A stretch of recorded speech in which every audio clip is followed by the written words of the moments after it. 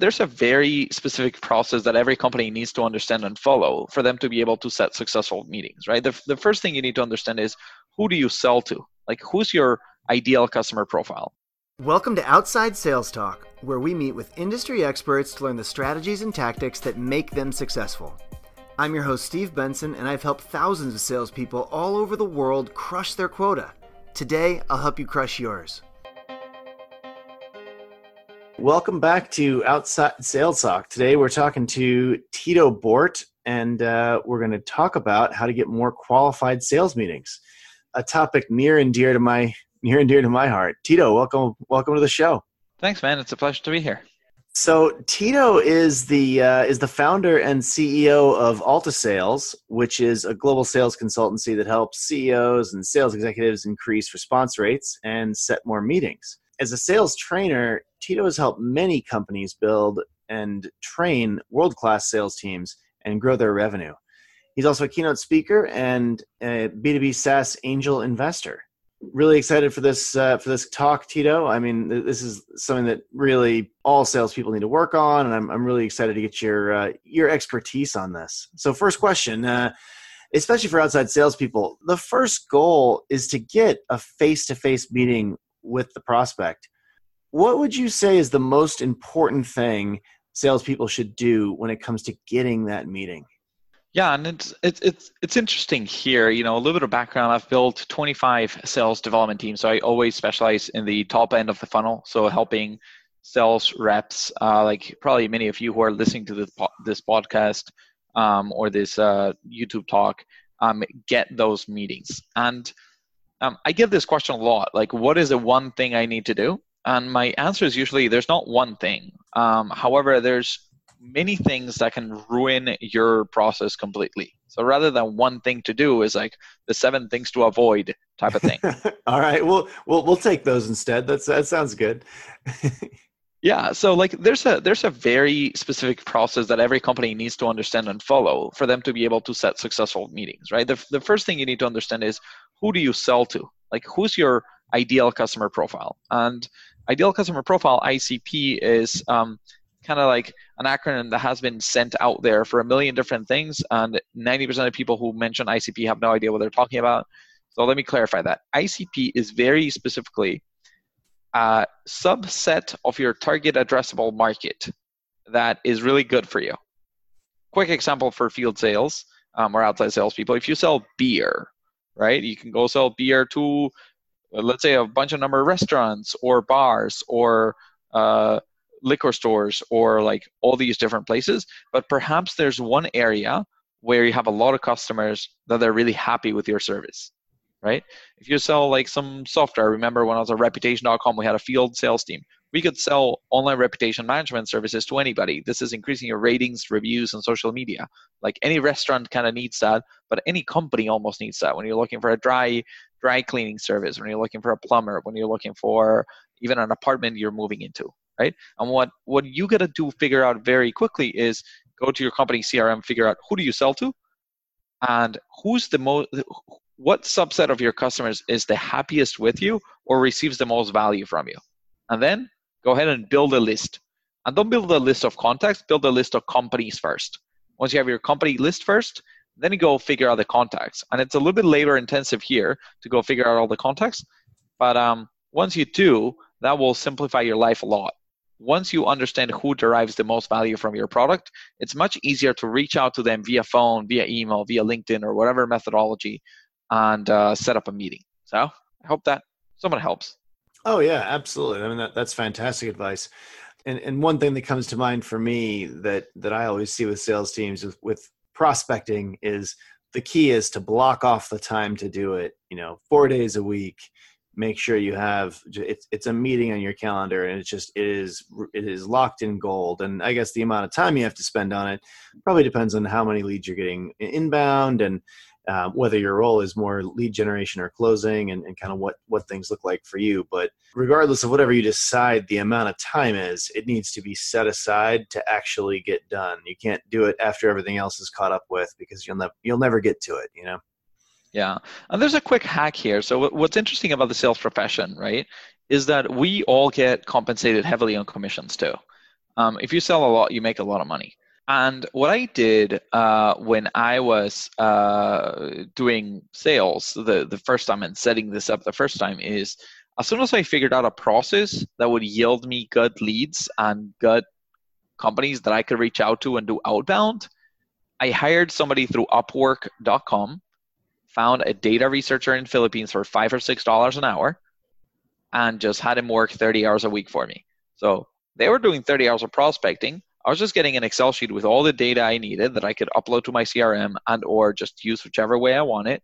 I would build my target list, and then during the day when I was not like talking to customers face-to-face or over the phone or in client meetings, I had the time to just grab my phone and start dialing away and set myself meetings. And that will set you up for success. But you need to organize yourself. Go find that company list. Go find, then get the contacts, and then you can really spend the time just talking to people. Yeah, it makes a ton of sense. I mean, and when you think about that, whenever you can carve off something that's repeatable and you can have someone do for you at a low cost, you really, that's a key lesson that I guess Tim Ferriss was the first person I heard really, in a really clear way outline that concept years ago. And it's really stuck with me. I mean, if something's repeatable and a scalable process that you can pass off to someone like that, it's one of the ways you can really scale your time. Yeah, no, that is true.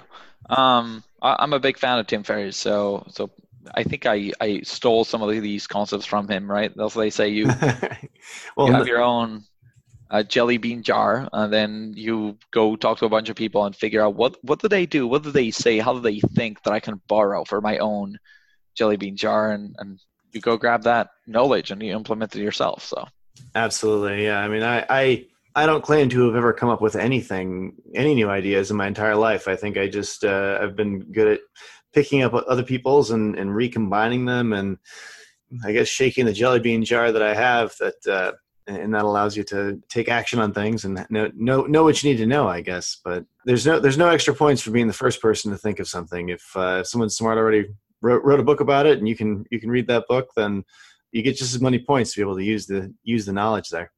Yeah, let's try to do this. Let me try to share as many jelly beans I can today, and let's see how much value the audience can get from us. So maybe another concept to explain here, which I think will be highly valuable, is how do you cold call and how do you leave voicemails, right? Mm-hmm. We're a bunch that we have lots of prospects. We're trying to set our own face-to-face meetings, and we get to voicemail a lot. Very commonly, what I've heard people say on the phone is like, you go to voicemail and they're like, "Hey, John, my name is Tito. I am with Alti Sales. We help companies with X, Y, and Z. And I was hoping to schedule a meeting with you and come see you face to face and see if we can do X, Y, and Z." Right? What ends up happening is in today's world where there's the attention span so short, as soon as I start listening to my voicemails, you might do the same. For everyone listening to this, as soon as somebody says, "Hey, my name is blah, blah, blah, and I'm with this company," I just click delete and go to the next, right? So The way we do voicemails is we start telling them about them. So good example, again, I'm going to take maybe Reputation.com, which is a company I worked with many years ago. I would call up and say, "Hey, John, I was just on Google figuring out some of the buildings that you own, and it seems like the ratings for them are really low. We've been working with Greystar and Alliance Residential, helping them get better ratings and reviews, and that has increased the number of traffic they've gotten to their location. So I was hoping to speak with you more in depth over the next couple of weeks. Maybe we can do a 15-minute like face-to-face coffee. Would you be available? I'm going to send you an email. Again, this is John Stewart with XYZ Company, right? So what that does is when I pick up the phone, somebody's like, "Tito, I was on your website, or I was on your LinkedIn profile, or I was at your store, or I was at your location, and I saw this." That catches my eye. Like, "Oh, yeah, you saw that I didn't have imported beer? Interesting," right? Coming back to the beer concept.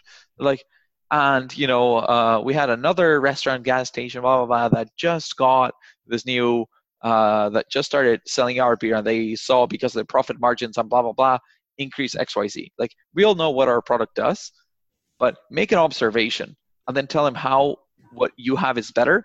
and leave your name to the end. Don't ever Sure. start a voicemail with your name and company name. Leave that to the end, and don't ask them to call you back. Like sometimes that's a good idea. None of us get too many callbacks. You also don't need to tell them your phone number unless you have like caller ID blocked. But most of the time, they know your caller ID. They can just dial back and they'll call me Hmm. back at this number or check my email. And again, hopefully the people you're calling do check their email daily, like 99% of the world, and they'll see your name and they'll see like left you a voicemail as a subject line. That catches my eye. For sure. Well, I think that's fantastic advice, and I really like it when we can give people, this is exactly how you do it. This is the back and forth. This is what it sounds like. In terms of advice for getting more meetings with qualified prospects as opposed to just more meetings, what specific strategies do you think salespeople should apply there? Yeah, I mean, goes back to a little bit of the concept inbound and outbound, right? So when you're just working inbound leads, you're just hoping that the right person gets to the website and contacts you, and you can hopefully talk to them. And sometimes you're going to get great ones, sometimes you're not going to get so great ones. And most of the people who are coming inbound, for the majority of the companies I talk to, they're also going inbound into 5, 6, 7 companies. So your close rates are just, if they make a decision, you're 1 out of 7. And half of the time they decide not to buy at all, right? Hmm. Build in-house or do whatever else, or find another option. So one thing is to go outbound, and then when you're going outbound, it's about the account selection, right? How do you decide who you go after? And that sometimes requires you talk to some of your current clients and ask them, what is your favorite part about working with us? What makes us unique? What makes us better? Right? Sometimes you need to look at your NPS scores and make sure that like your clients are net promoters of you, so they're really excited about working with you, and so on. But then it's also about being able to communicate the value quickly. So I don't know if you want me to maybe run through a sample cold call Yeah, for how we would do that. that'd be fantastic. Yeah, let's do it. Do you want to like maybe role play this? Like, should we pick a product and maybe an industry and try to role play it, or? Yeah, sure. Well, let's do something. Let's do something everybody knows. Let's do beer into restaurants. You're a imported beer from a Spanish imported beer salesman, and I own a nice restaurant. I'm the decision maker at a nice restaurant for what beverages get put on the menu. Okay, we're gonna make a fictional beer called like Madrid beer from Spain, Perfect. and then we're gonna try to sell you on it. Okay, All right. so I'm calling you. This is a very weird one. I've never done beer, but let's do it. So your phone's ringing. Ring ring. Hi, this is Steve. Hi Steve. This is Tito Bort with Madrid Beer. I was just at your restaurant 2 days ago, and I was hoping to speak with you briefly. Do you have 2 minutes? Yeah, I've got 2 minutes right now. Sure. Thanks, Steve. I'll keep it brief. I'm calling you because when I was at the restaurant, I was trying to order beer and check your beer selection, and I didn't find any imported beer from Europe. And I don't know if you've seen the statistics, but it's been in high demand lately. A lot of people are really getting into this. First the craft beers, and then the imported like strange beers. What's the reason that you haven't yet, started offering some imported beer? Man, that's a great question. I mean, here in California, people like all kinds of beer. I mean, obviously wine's popular too, but on the beer menu, we've got several. The only imported beer we have, I guess, is from Mexico, and we've got a bunch of craft beers from Oregon and Washington and Northern California. But yeah, I guess we haven't really looked at the European market much. So I guess it wasn't really a decision that we made actively. It's more of a passive decision that we just, this is where we just kind of grabbed what was available, I guess. Hmm, that's interesting. Have you looked at your profit margins for like all these different types of beers? Like, where are you making the most money? We make the most money on beers like Corona because we can charge kind of the same price as we charge for the more premium beers. Like the Deschutes and the Oregon and Washington beers that cost a little bit more. We can charge just as much for a Corona, even though the cost profile of something like a Corona is more similar to like a Bud or a Bud Light. It's only marginally more expensive than that. So that's where we get the best profit margin is on those Mexican beers. Ah, that sounds really interesting. You know what I saw the other day is I on your menu you actually have paella, which is a dish originally from Madrid, and another restaurant we're working with. When they were serving paella, they were offering Spanish beer. It just felt right for the customer to order the Spanish beer with the paella, and they've been Mhm. able to upsell that and really starts making a difference in the bottom line. So, would you have maybe 15, 20 minutes so I can come over to the restaurant whenever you're around and show you some stats about how they've been able to sell more? Maybe you want to taste our beer too. It could be a good fit. Actually, that does not sound like a bad idea. We are trying to get more of an upscale flair. What I love about the paella, and I don't know if you noticed about the tapas section of our menu, is with the tapas, we basically people have to order three of the things to get full, but they cost 80% of what an entree does. So we've kind of been moving in that Spanish direction. That has been going well for us. So I'd be interested. Cool, perfect. And then we set up the meeting. So. Boom, I think done. the rest are relevant. Yeah, but that's cool, right? So what I try to do there, and if you're a smart sales rep and I have Spanish beer, I would go on Google and I would find all the restaurants that sell paella, and then I would build a list, and then I would, like hire somebody in India or Philippines through Upwork, somebody that I can pay $4 or $5 an hour, and it makes them a good living, and Hmm. have them build my list of phone numbers that I need to call, and just they can most likely identify, you can tell them like 3 or 4 dishes that are from Spain or Europe. If you Hmm. ever see this, or this, and in your Excel, it will say like XYZ restaurant has paella. Here's the phone number, right? So you start Right, right, calling and you're like, hey, I was at your restaurant and I saw you have paella. And man, all the menus are on Google now. right, You don't right. even need to go. Like you Yeah. can sit at your computer, craft this, and like I'm really ready for a VP of sales who sells beer to come hire me here and start selling beer for them. Like, Well, I mean, honestly, so there are probably some beer salespeople that listen to this podcast. So it's a good it's definitely a good example.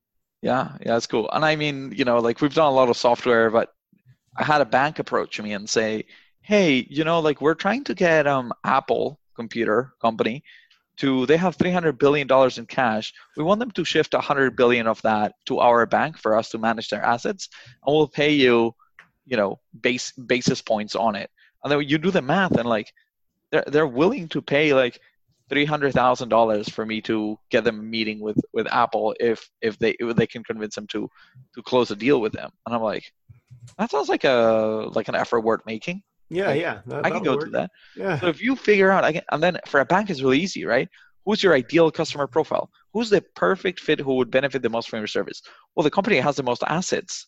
The company has the most cash. They need Hmm. me the most, right? You have a Hmm. Spanish beer, the companies that are selling Spanish dishes, right? Hmm. You sell a reputation management company, the companies with the worst reputation, or the companies Hmm. that charge the most per client, right? So I approach apartment management companies because I knew that for an apartment management company, another tenant is tens of thousands of dollars a year.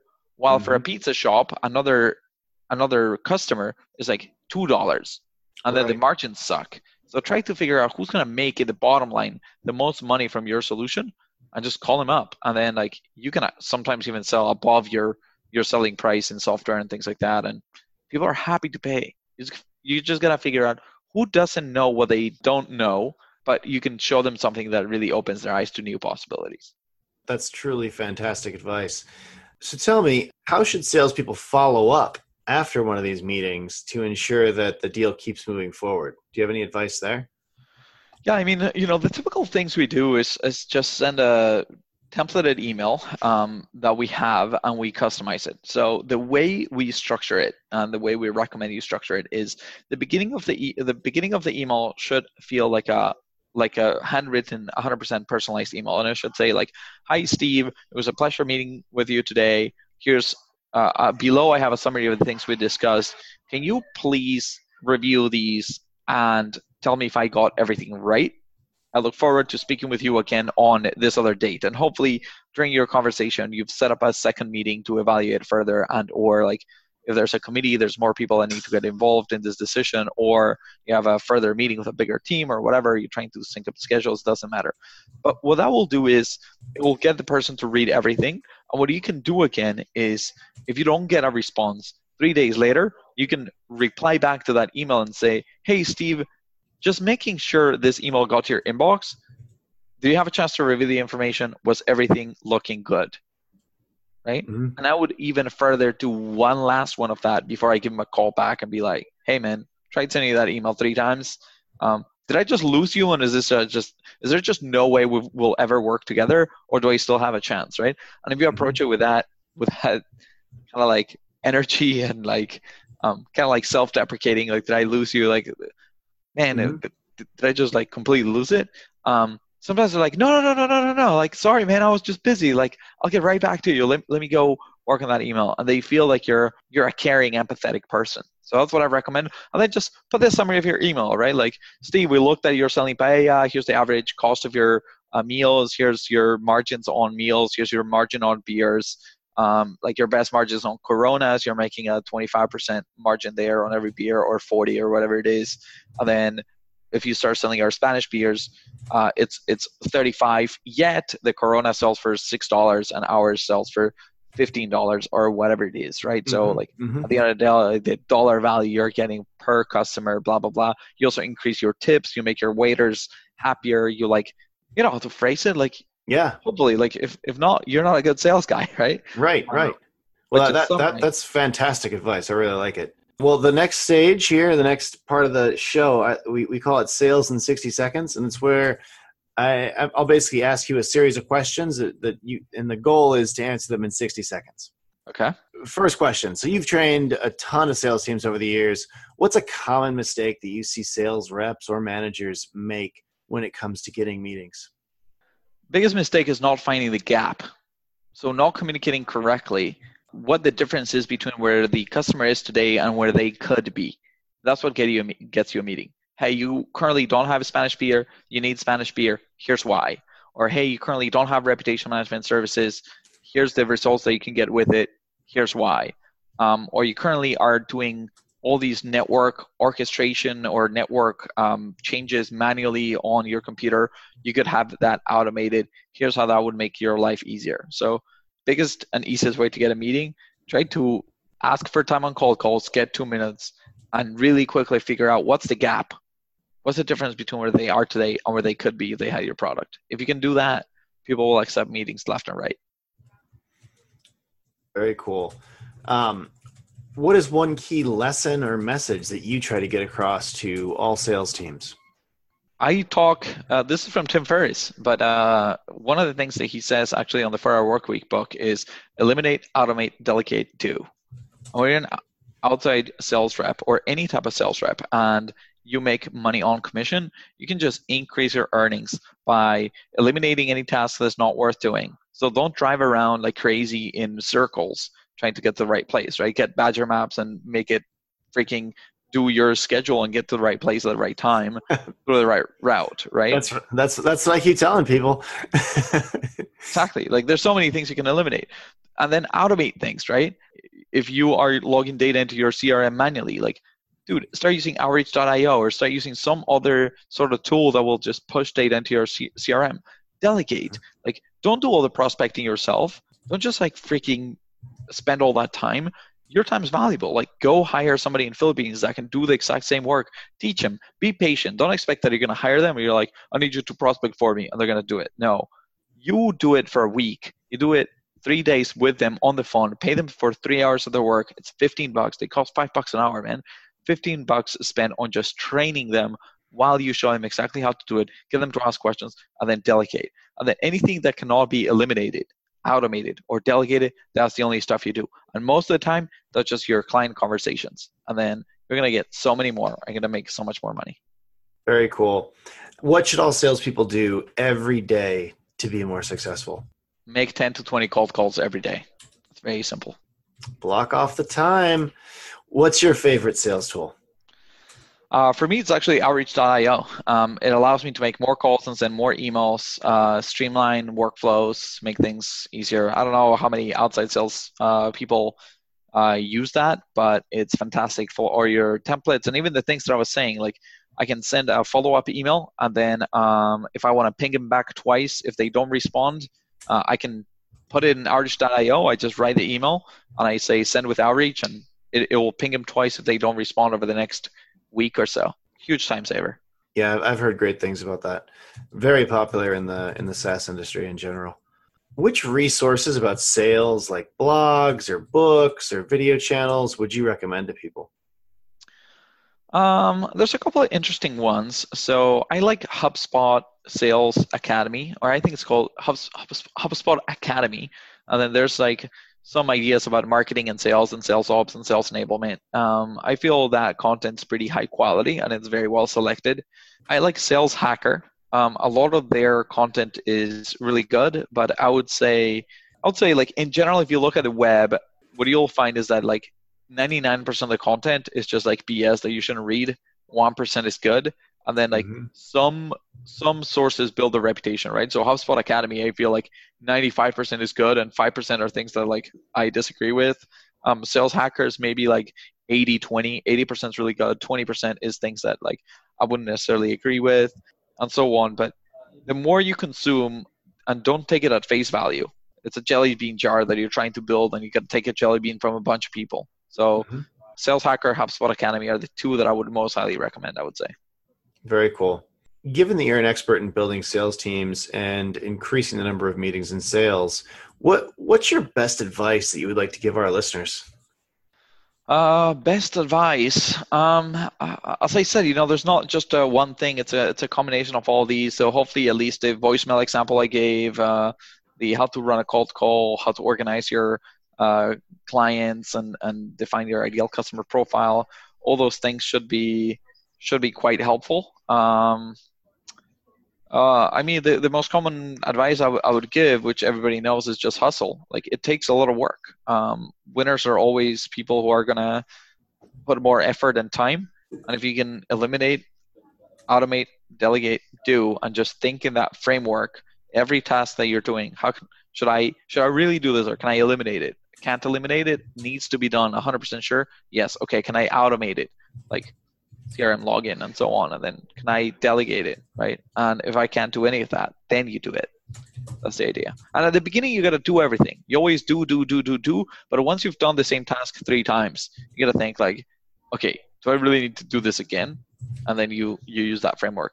So, as a final takeaway, what should the field salespeople listening today do as a first step to get more qualified meetings? And I'm underlining the word qualified on this.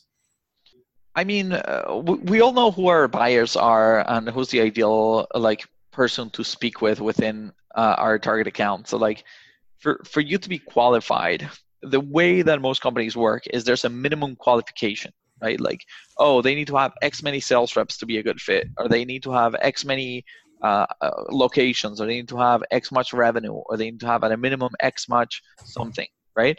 But then beyond that, usually, and it depends, sometimes the bigger the better, sometimes too big is also bad. But there is a segment where it gets really good. So find that segment and then find the right buyer persona and go after them. Don't just wait for inbound. If you're only working inbound, man, it's like I once met a friend who's like, oh yeah, I'm also in sales. I work at Macy's. I'm like, wait, so you like go get this stuff that somebody has tried in the fitting rooms, and you just like scan it, and then you get their credit card and you charge them. It's like, yeah. I'm like, that's not sales, man. If Macy's has done all the work, like the person already walked into the store, they said exactly what they wanted to try, they tried it. Maybe you upsold them here and there, but most likely, 95% work was done, and that's sometimes how inbound feels. You don't have control. So if you go outbound, that's where the money's at. Great advice. Great. I think everybody needs that advice. I know I certainly do at our organization. I guess what I'm going to try to do next is take a minute or two and summarize everything that we've covered today, just because a lot of the people that are listening to this are in their cars or walking or whatever. And so it's good to hear it twice. So 2 minute summary, let's go. So first of all, you need to understand who you sell to and clearly define your ideal customer profile, or also called the ICP. You need to get organized and put together a company list based on your ICP. A quick hack here is to outsource the research part and hire someone who can build the list for you. Tito also shared some cold calling tactics and tips on leaving voicemails, such as when you leave a voicemail, instead of starting with your name and intro, start talking about the prospect and saying something about what they do in order to capture their attention. It's key to go outbound and not just focus on inbound. To get your most valuable messages across, look at your NPS scores. That's the score where you kind of look at what your customers are saying about you. If they give you a score on how much they like this, that, or the other thing about you on a scale of 1 to 10, how satisfied are they with your service? So look at your NPS scores and the feedback you're getting from your customers, and talk to your current customers about why they like working with you and why they love your product.